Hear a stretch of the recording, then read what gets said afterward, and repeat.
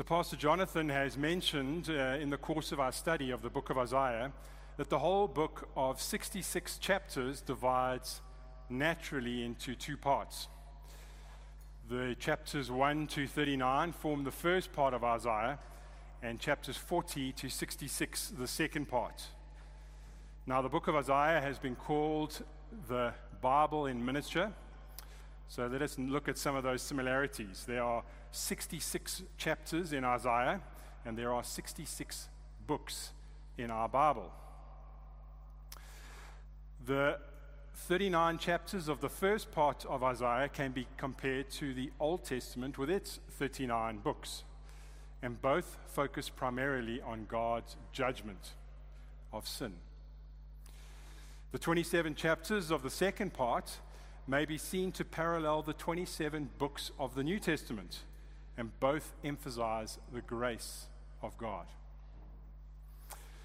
The great difference between the two sections of Isaiah is that chapters 1 to 39 are really God's pronouncing of a warning to the nation of Judah. And the second section of Isaiah opens with the ministry of John the Baptist, as we'll see shortly, and closes with the new heavens and the new earth in Isaiah 66. And in between, there are many references to our Lord Jesus Christ as Savior and as King. Of course, the chapter divisions in Isaiah are not part of the original inspired text, but the comparison is still interesting. Now, if you've been with us since the beginning of Isaiah, you will have noted that the dominant note right the way through is the folly of Judah, as they have refused to trust in the Lord. And they have trusted either in their own resources or in alliances that they've made with Egypt or with Assyria and various other allies around them. And Yahweh has warned them. You can almost pick a chapter at random in these first 39 books of 39 chapters of Isaiah. In Isaiah chapter 31, there's a great example of this key note of these opening chapters, where Yahweh is pronouncing a number of woes upon various peoples. And he says, "Woe to those who go down to Egypt for help and rely on horses and trust in chariots because they are many, and in horsemen because they are mighty, but they do not regard the Holy One of Israel, nor seek Yahweh." Here is the great folly of Yahweh's people. They have, by their actions, by the way that they have lived, by the priorities that they have had, revealed their real confidence was not in Yahweh, but merely in human resources and cunningness. In these 39 chapters of the first part of Isaiah, Yahweh again and again makes known that he is a God who is going to bring displeasure upon his own people if they continue to persist in this way of disregarding him. And over a prolonged period of time, through the prophets and now through Isaiah, Yahweh has pled with them and he has warned them, and he has sought to draw them back from their folly. And he has used almost every possible tone of speech and argument to persuade them, and yet they persist in turning away from him. But throughout these 39 chapters too, it is seen that Yahweh is a God of judgment, but also he is even more so a God of salvation. Yahweh's real purpose and his real work is to save and restore his people. And as the great Scottish preacher Eric Alexander puts it, judgment is Yahweh's strange work. It is what God takes no pleasure in. Just look at verses like Ezekiel 33 verse 11 and 2 Peter 3 verse 9. Yahweh takes pleasure in repentance and salvation. He rejoices to restore his people, but if they will ultimately not be restored, then his word is a word of judgment. It has sometimes been said that the whole section of chapters 1 to 39 are a solemn note of judgment, And then you come to the fresh air of chapter 40, and you find that here is Yahweh speaking as the God of salvation. But you just need to look through a few parts of these first 39 chapters to see that that is not entirely true. Throughout the whole of the first section of Isaiah, Yahweh is seeking to bring salvation to his people. Just look back with me, for instance, at chapter 12, where he says, "Then you will say in that day, I will give thanks to you, O Yahweh, for although you were angry with me, your anger is turned away, and you comfort me. Behold, my God is my salvation. I will trust and not dread." Notice the word comfort. These are the very words that open chapter 40. And you will get the same note in chapter 14. Yahweh will have compassion on Jacob and again choose Israel and put them in their own land. And again in chapter 33, in verses 5 and 6, you will see the same positive notes of Yahweh, longing to come as the Savior of his people. And in verse 5 of chapter 33, he says, "Yahweh is exalted, for he dwells on high. He has filled Zion with justice and righteousness, and he will be the stability of your times, a wealth of salvation, wisdom and knowledge. The fear of Yahweh is a treasure." Yahweh is holding out before them again and again the possibilities of grace, the glories of salvation. And he says that there's a key to this treasure. There is a treasure of rich salvation that Yahweh has for you, and it is the fear of Yahweh. That is the key that will open this up to you. And then in chapter 35, where Yahweh speaks to them in the famous words of the desert and the wilderness, rejoicing and blossoming, the glory of Lebanon being given to it. And they will see the glory of Yahweh and the majesty of our God. And throughout the throughout these first 39 chapters, you get all this promise of judgment laced with Yahweh's earnest desire for salvation. What he's really saying to them is, I would far rather bless you than punish you. I would far rather restore you than judge you. I am a God of salvation, whose reluctant work is judgment. And chapter 39 brings this message of judgment to its climax. In this chapter, Isaiah is given the prophecy, first to King Hezekiah and then to the people of Judah, that Yahweh is going to carry off his people into captivity. Now we know that happened, firstly through Scripture, and secondly through recorded history. Yahweh's people were taken from the land of Judah and exiled into the land of Babylon. But from that exile, there was to be restoration. And chapter 40 begins the account of how Yahweh is to bring salvation to his people, even as they are exiled in Babylon. This, of course, means that chapter 40 of Isaiah is prophesying in the narrow sense of foretelling the future. And it is important for us to realize that Isaiah is still speaking to the people of Judah in that day. He was still speaking to his own generation before the exile in Babylon. He has warned them that Yahweh is going to come and judge and chastise them and take them away into the land of Babylon, where they will suffer the reality of being exiled from Yahweh. But he will ultimately come and deliver them again.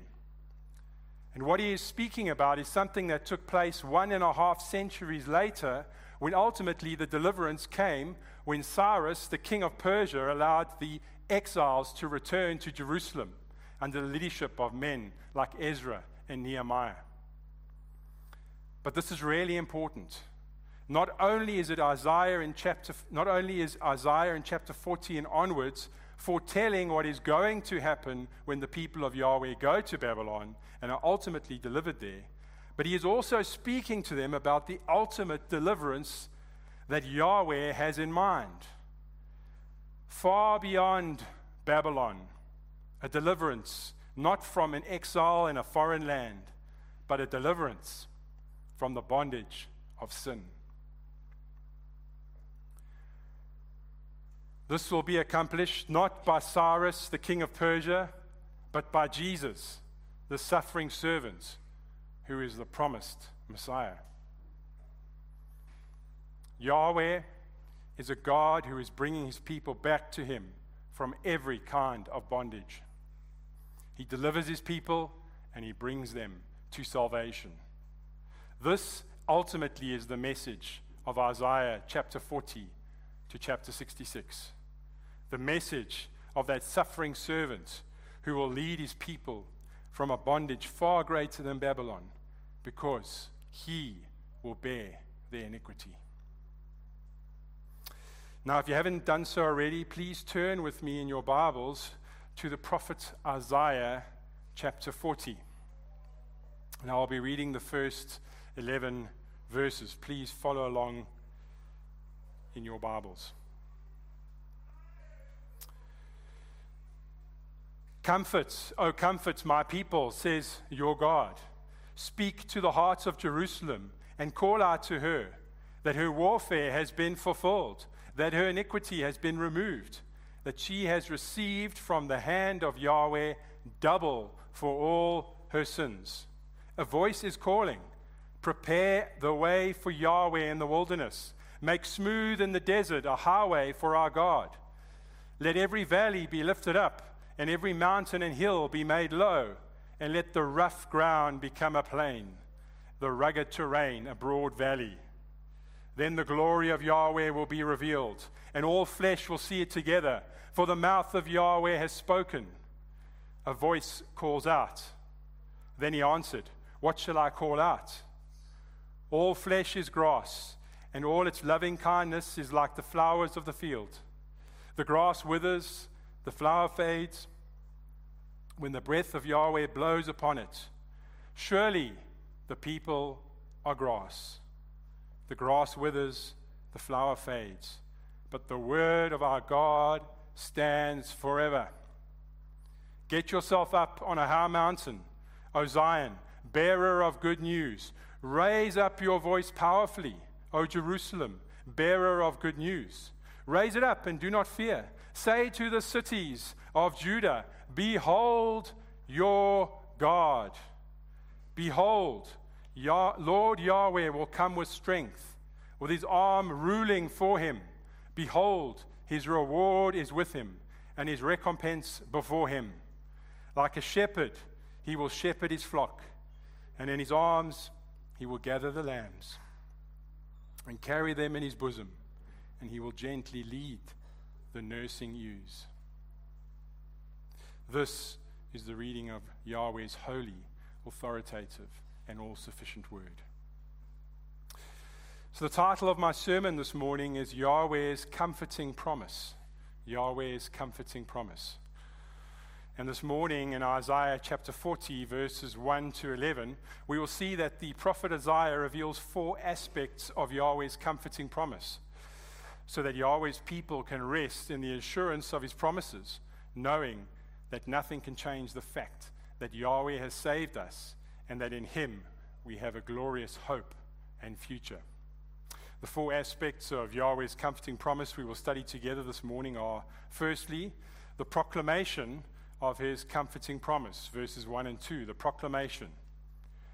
Verse 2, the content of his comforting promise, verses 3 to 5, the content.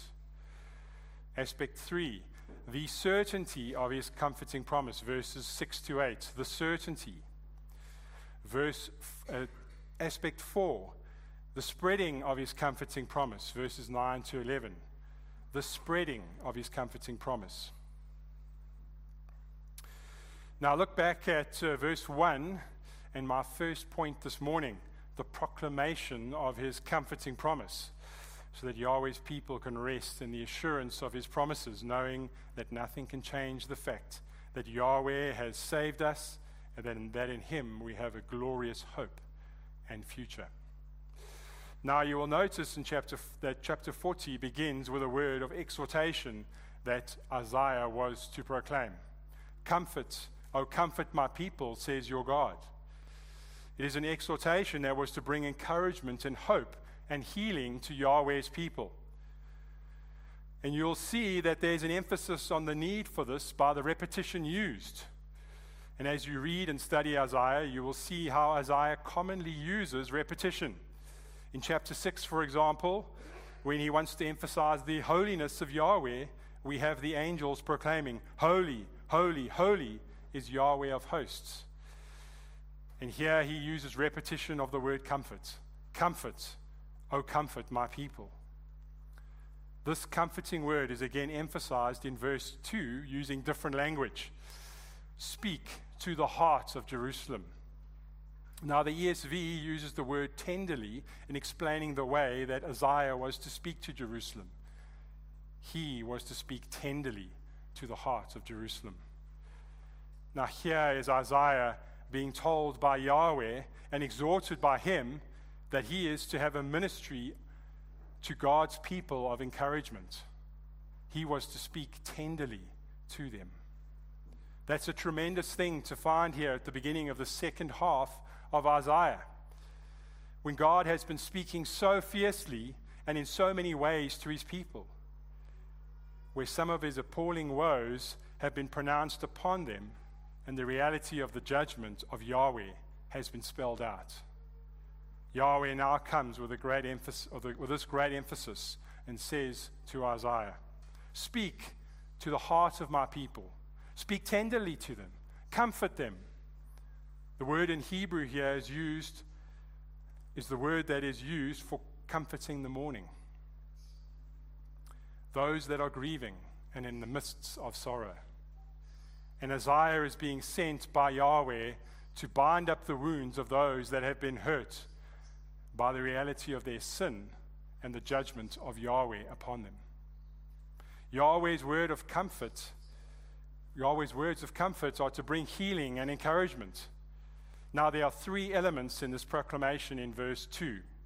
Firstly, her warfare has been fulfilled. Secondly, that her iniquity, another word for sin, has been removed. And thirdly, that she has received from the hand of Yahweh double for all her sins.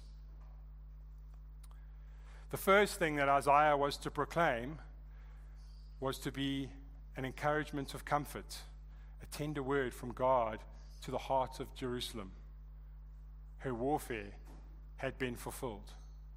And the language used here conveys the idea of a time of darkness and misery and of hardship that has passed. These times of hardship and suffering and of misery were brought on because of their rebellion against Yahweh. And so we see rebellion against Yahweh, turning from his ways, ultimately pays its own wages. And in the book of Isaiah, we are reminded that the way of the transgressor is hard. One of the great lies of the devil is that walking in the will of God is hard. And sadly, our fallen nature, like that of Adam and Eve, includes a secret suspicion that what the devil says is true. And because of this, we all suspect that trusting Yahweh absolutely and to lower our lives at his feet is going to lead to hardship. Whereas Scripture says it's the way of the transgressor that is hard. And those who walk with Yahweh receive eternal blessing, comfort, and reward. Yahweh is saying to Isaiah, tell them that their warfare is ended. The hard service has been completed.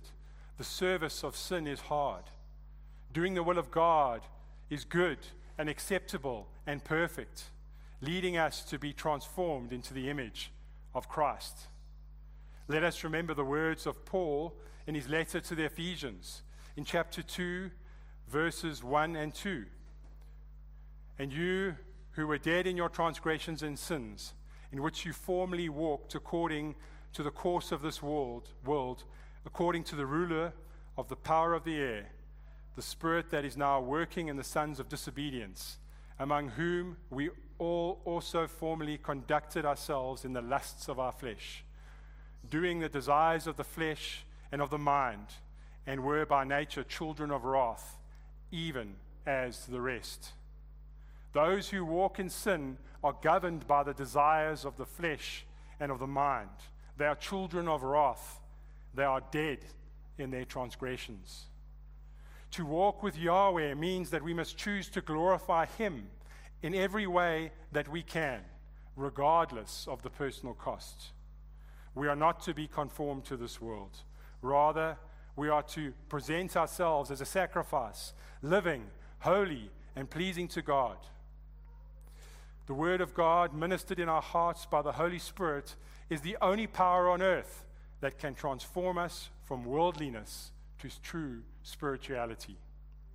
In fact, it is all we need to be made complete, fully equipped for every good work. And the result is that you may be approved by God and know what is good and what is pleasing and what is perfect. And it is the will of God for every believer to be a living sacrifice for Jesus Christ. Secondly, in verse 2, we see that her iniquity has been removed. Her sin has been paid for. Now, this is the language of receiving and accepting a sacrifice for sin. And the sufficiency of that sacrifice is acknowledged when God says to Isaiah, proclaim to her that her sin has been paid. Her iniquity has been removed.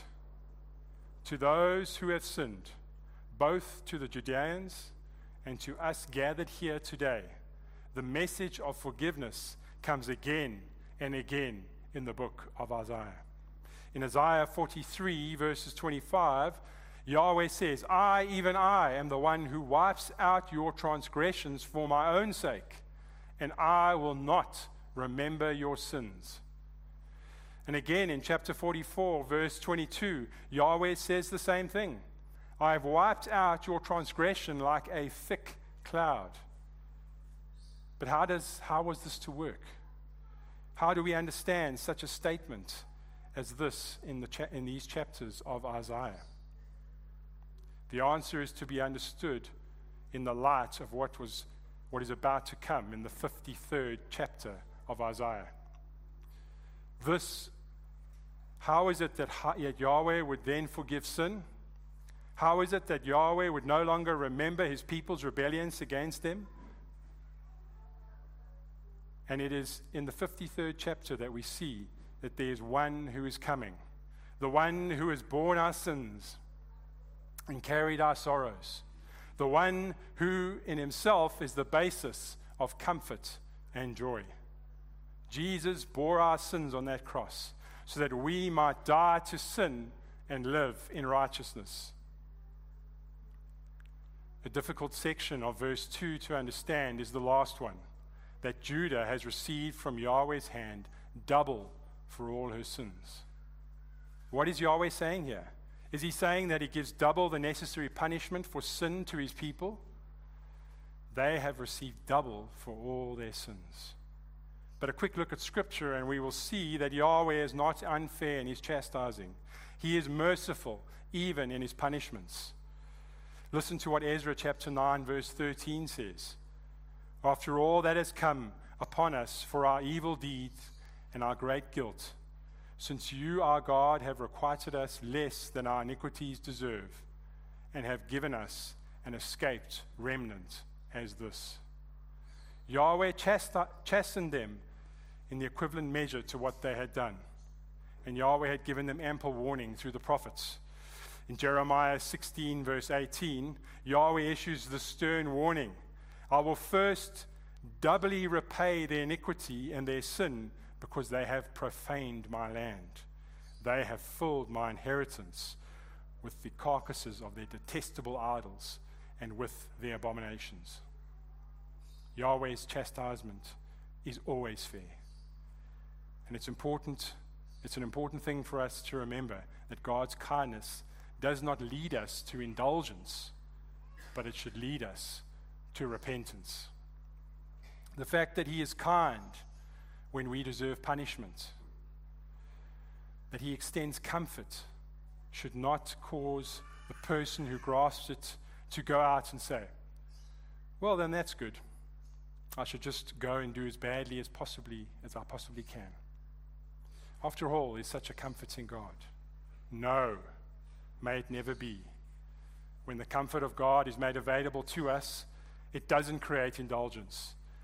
It causes us to be sorry and repentant. It creates this repentant heart within us. And the Apostle Paul reminds us of this in Romans 6, verses 1 and 2. What shall we say then? Are we to continue in sin so that grace may increase? May it never be.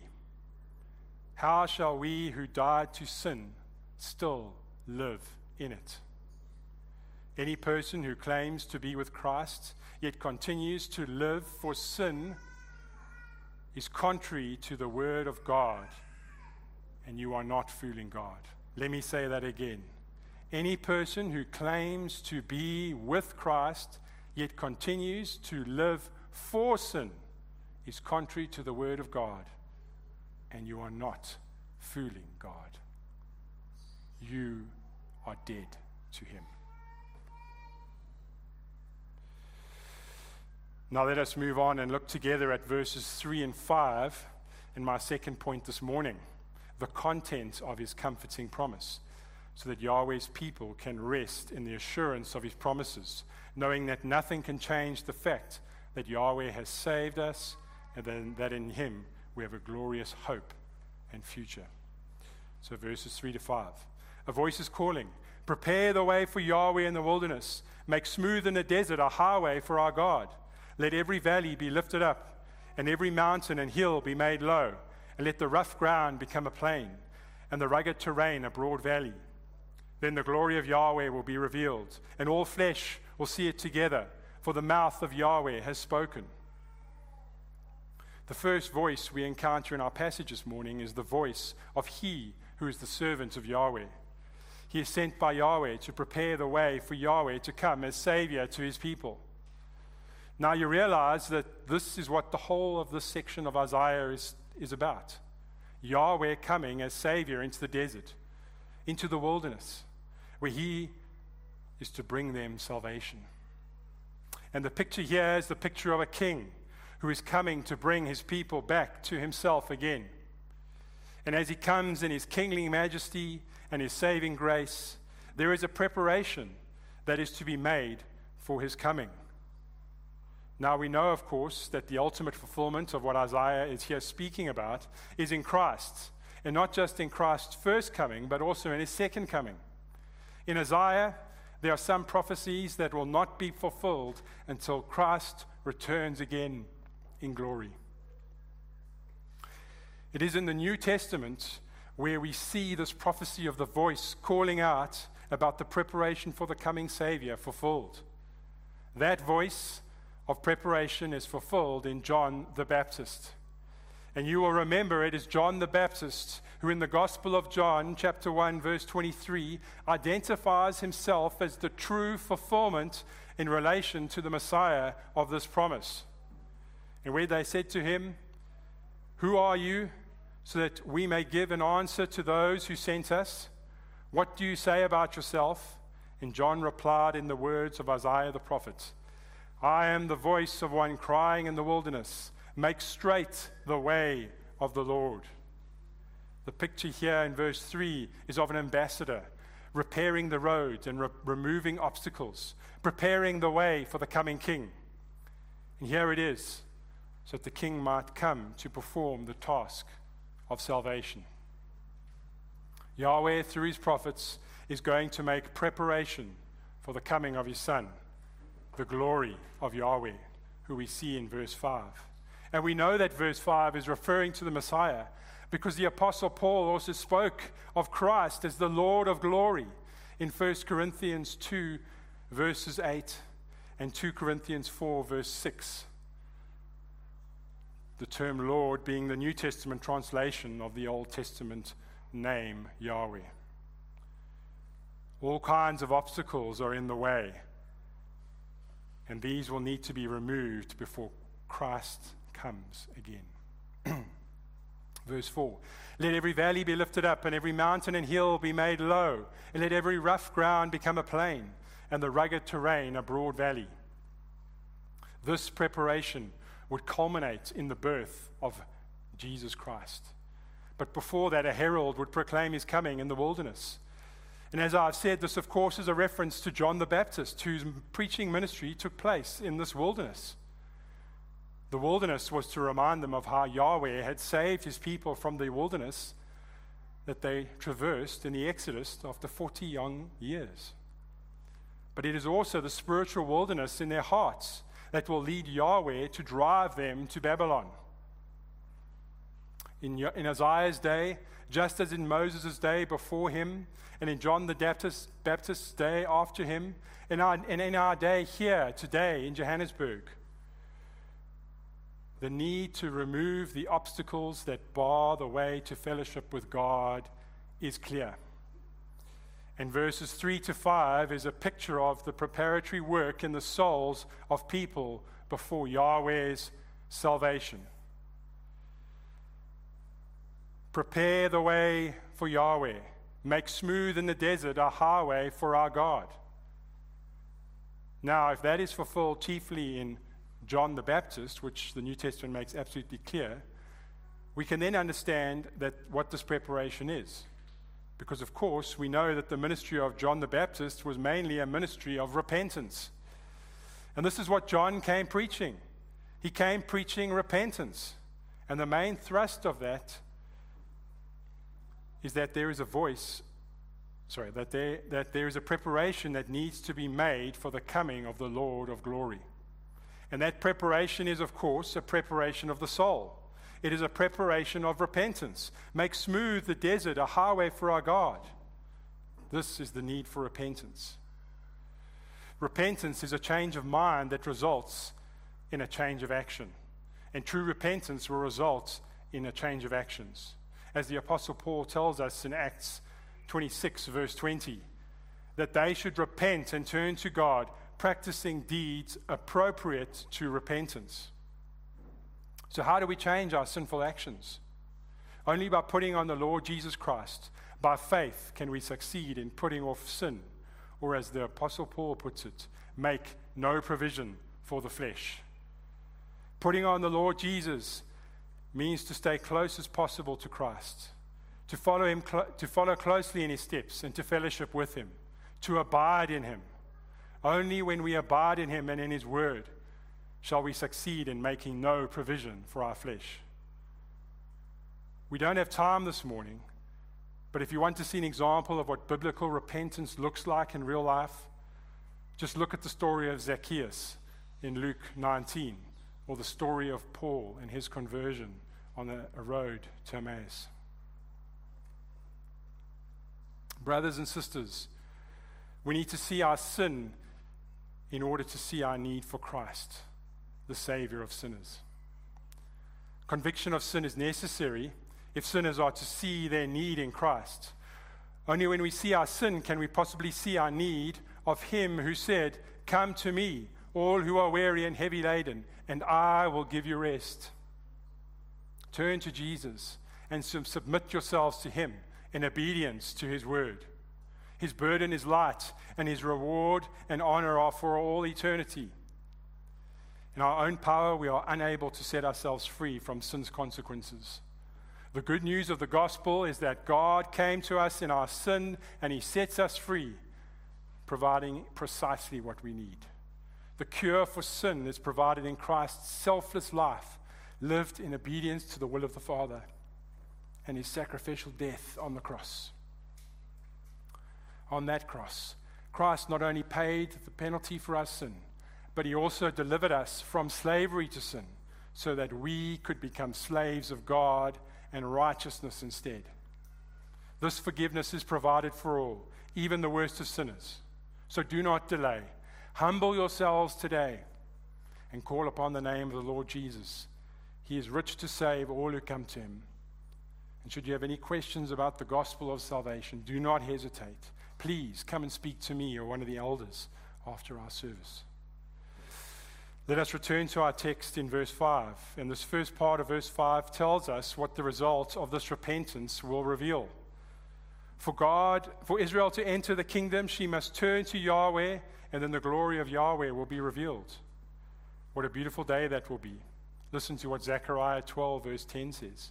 And I will pour out on the house of David and on the inhabitants of Jerusalem the spirit of grace and of supplication, so that they will look on me whom they have pierced, and they will mourn for him as one mourns for an only son, and they will weep bitterly over him like the bitter weeping of a firstborn. All flesh will see the glory of Yahweh. For Israel, the blessings of restoration will include the fact that they will see the glory of God in his kingdom. This glory will be manifested in the person of Jesus Christ in the midst of his restored people. They will realize that Jesus himself is the glory of Yahweh. Listen to what Zechariah 2 verses 10 and 11 says. Sing for joy and be glad, O daughter of Zion, for behold, I am coming, and I will dwell in your midst, declares Yahweh. And many nations will join themselves to Yahweh in that day and become my people.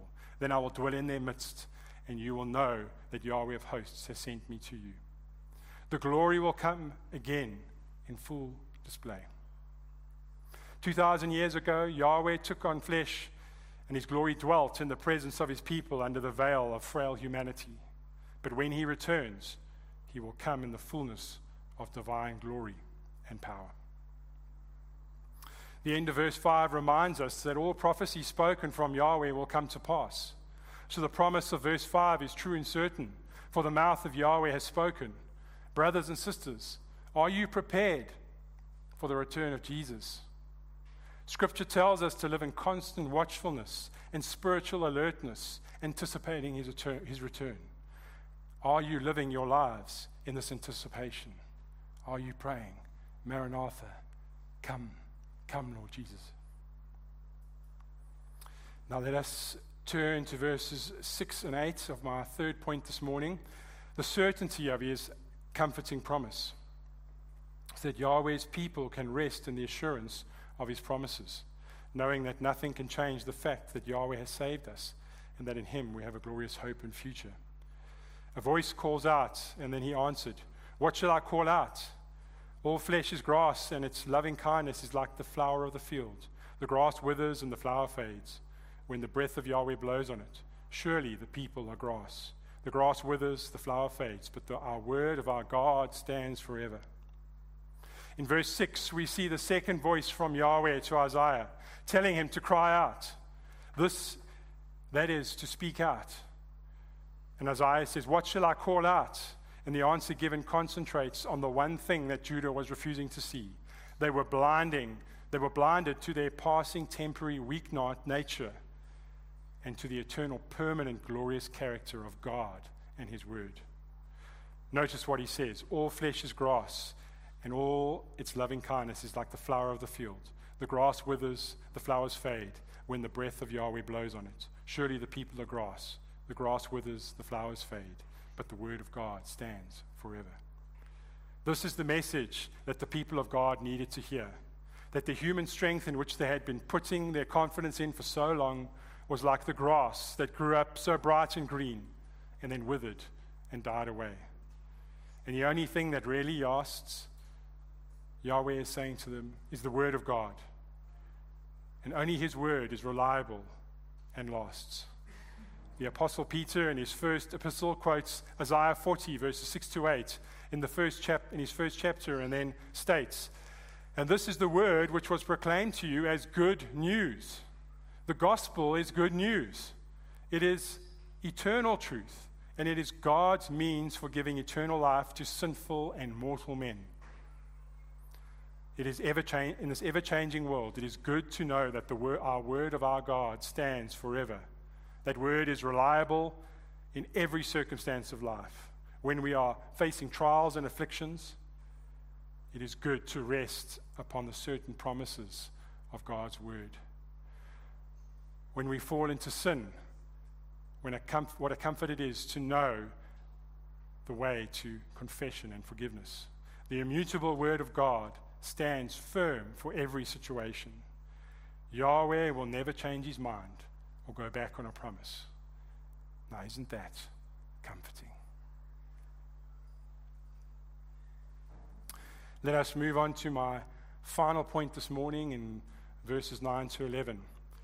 the proclamation of his comforting promise, so that Yahweh's people can rest in the assurance of his promises, knowing that nothing can change the fact that Yahweh has saved us and that in him we have a glorious hope and future. Get it yourself up on a high mountain, O Zion, bearer of good news. Raise up your voice powerfully, O Jerusalem, bearer of good news. Raise it up, do not fear. Say to the cities of Judah, behold your God. Behold, Lord Yahweh will come with strength, with his arm ruling for him. Behold, his reward is with him, and his recompense before him. Like a shepherd, he will shepherd his flock. In his arm he will gather the lambs, and carry them in his bosom.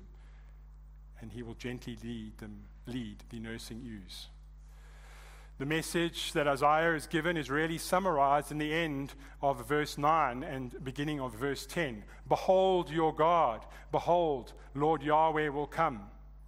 And notice how he comes. He will come in strength, but he will also come in gentleness. And in verse 10, we see that Yahweh comes with strength and with his arm ruling for him. But in verse 11, we see that he is like a shepherd. He will shepherd his flock. In his arms he will gather the lambs, and he will carry them in his bosom, close to his heart. He will gently lead the nursing ewes. Now, there is little doubt about that one of the great problems with which many of the people of Judah was that they had come to think of God in a distorted way. They imagined that his power was the kind of brute force that was used in the nations surrounding them. But Isaiah here is seeking to show them the power and strength of Yahweh, which could crush as he extends his hand in judgment, but it is really there in order to bless his people. It's a strength that shows itself primarily in tenderness, and it's a strength which is best seen in the picture of the shepherd, which is the great biblical picture for God.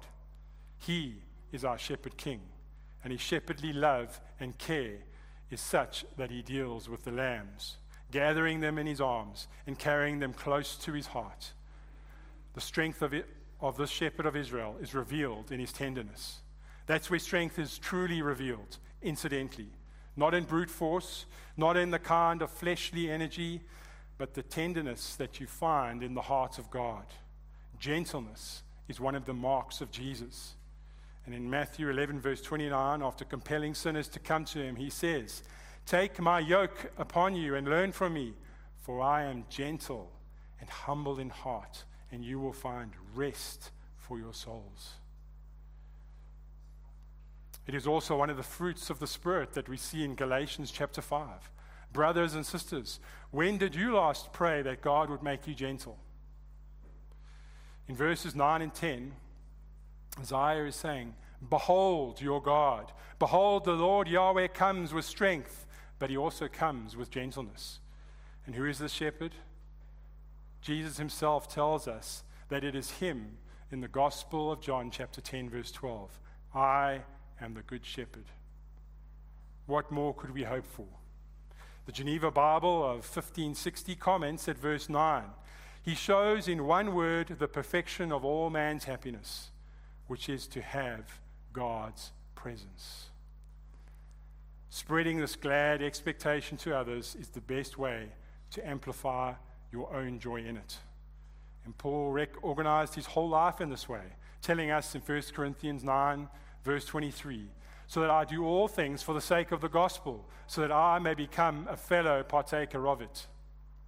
C.S. Lewis explains how this joy in the gospel works.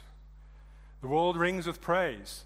Lovers praising their mistresses, readers their favorite poets, walkers praising the countryside, players praising their favorite sport, praise of weather, wines, dishes, actors, motors, horses, colleges, countries, historical persons, children, flowers, mountains, rare stamps, rare beetles, even sometimes politicians and scholars.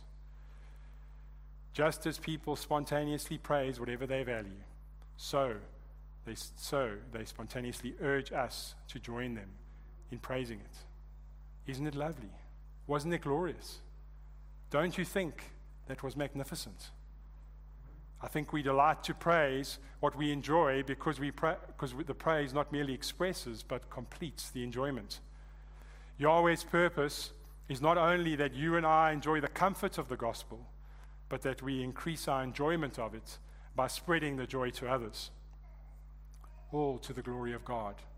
Brothers and sisters, when was the last time that you shared who gives you this joy, who gives you this confidence, this comfort in this uncertain world in which we live?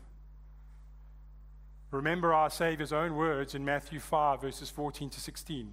You are the light of the world. A city on a hill cannot be hidden, nor does anyone light a lamp and put it under a basket, but on a lampstand, and it gives light to all those who are in the house. Let your light shine before all men in such a way that they may see your good works and glorify your Father in heaven. Our gospel joy is authentic and satisfying only if we desire to taste the joy in the hearts of others. Do you want to gain people? Do you want to gain people of all kinds in order that you might share in the experience of gospel joy? Go therefore and make disciples of all nations, baptizing in the name of the Father and the Son and the Holy Spirit, teaching them to keep all that I commanded you. And behold, I am with you always, even to the ends of the age. Brothers and sisters, those marching orders have not been rescinded. Those marching orders came from Christ himself, and they are still in effect. We have to put the go back into the gospel. We have to go to all the world. We do this really in humble obedience, out of a heart of love, because our Lord has charged us and commanded us to do so. So in verses 9 to 11, we see that peace and blessing are what the shepherd will bring. Our sin-ravaged world longs for something better. For those who are willing to trust in the Son, that day is coming, and it will be in paradise. The prophet Zechariah in chapter 8, verse 4 and 5 gives a brief description of what the coming kingdom will look like for Israel when God restores Israel. Thus, Yahweh of hosts, old men and old women will sit in the streets of Jerusalem, each man with his staff in his hand because of his age, and the streets of the city will be filled with boys and girls playing in the streets. Isn't it wonderful to think that the most defenseless of society will one day live in tranquility, peace, and security?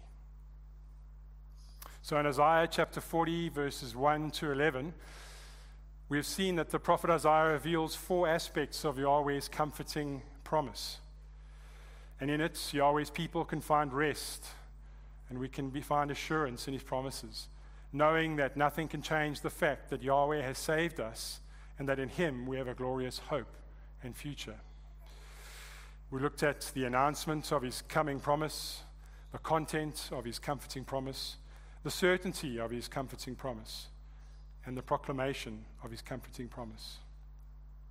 But no study of the book of Isaiah and this word comfort can be complete without us turning to what the Apostle Paul tells us in Romans 14, verse 8.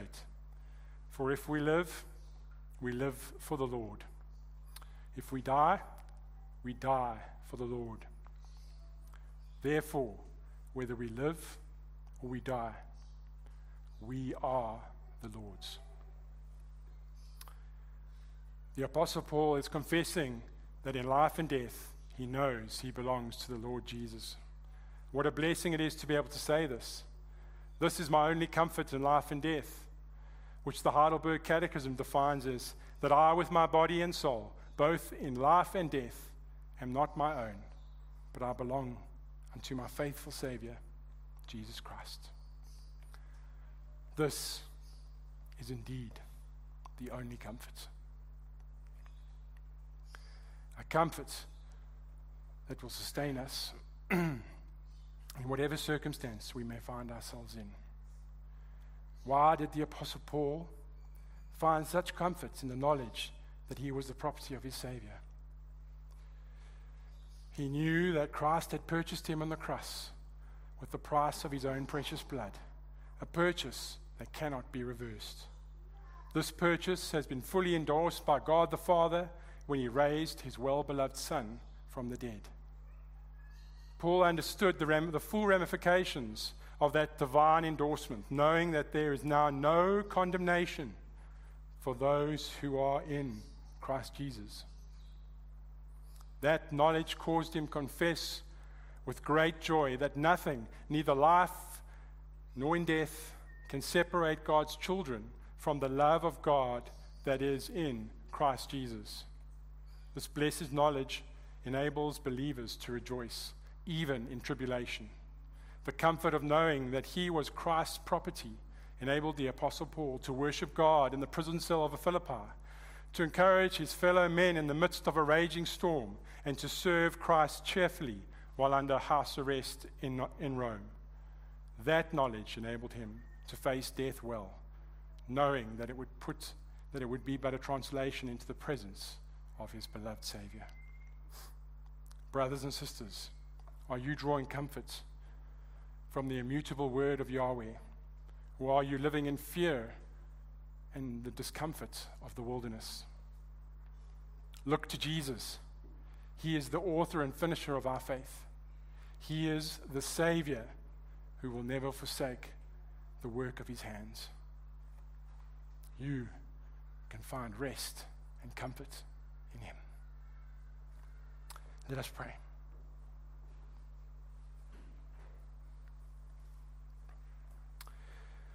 Gracious and merciful Father, we thank you for the rich treasures of your salvation in Jesus Christ. We thank you that you are the God of all comfort. You are the God who speaks tenderly to us, the one who offers solace in the midst of our trials and forgiveness for our sins. We thank you that we can come to you and find you to be the Father who is tender and gracious. We ask you, gracious Yahweh, that you would touch us by your grace, that we may glory in your salvation. As we leave this place, may the comforting promise of Yahweh accompany us. May it be a source of strength in the times of weakness and a beacon of hope in the moments of despair. Help us to share the comforting promise of your gospel with those around us and to the ends of the earth. We ask this through Jesus Christ our Lord, to whom, with you and the Holy Spirit, we gladly give all the honor and praise, now and forever. Amen. So I'm going to ask Tabello to join me here at the pulpit. Today is our last official Sunday with Tabello. On Saturday, here at Livingstone Bible Church in this very sanctuary, we will see her marrying Reginald, and she will be moving to Limpopo, where Reginald is an elder in training under Paul Schneerlein, and Kevin told us a bit about where Paul Schneerlein is situated and to whom he's ministering. So our dearest Tabello, as you embark on this beautiful journey to join your soon-to-be husband Reginald, we bid you a fond farewell. Your presence in our church has been a blessing. Your joy is unmeasurable, and we have seen you serving with great joy. And we celebrate today with love and joy, and that you can now celebrate a new life together with Reginald. May the road ahead be filled with grace and laughter and shared dreams, but centered and anchored on Christ. As you leave this community, you take with you our love and our prayers, and we're going to miss you as a church family, but we're going to rejoice also for the love that unites you and Reginald. So go forth with the knowledge that you carry our blessings and well-wishings. May your marriage be a testament to the enduring love, the power of love, to Christ's faithfulness, and we pray that God's word may guide you in every step of your way. So I just want to ask everyone to please join me in prayer as I pray for Tabello. Heavenly Father, we lift up Tabello and Reginald before you as they stand on the threshold of a new chapter in their lives. Bless their union with your grace, love, and wisdom. May their marriage be a reflection of your divine love and a source of joy and strength. Grant them patience in times of trial, understanding in moments of disagreement, and unwavering love in all circumstances. May their home be filled with your presence and with your word. and also with the peace that surpasses all understanding. Lord, we entrust Tabella into your care as she navigates the challenges and joys of married life. May she always seek your guidance and lean on your unfailing love. Surround her with a supportive church community, and may her marriage be a testimony to your faithfulness. As Tabella and Reginald journey together, may their love deepen, and may they be a shining example of the covenant of marriage. In Jesus' name we pray. Amen.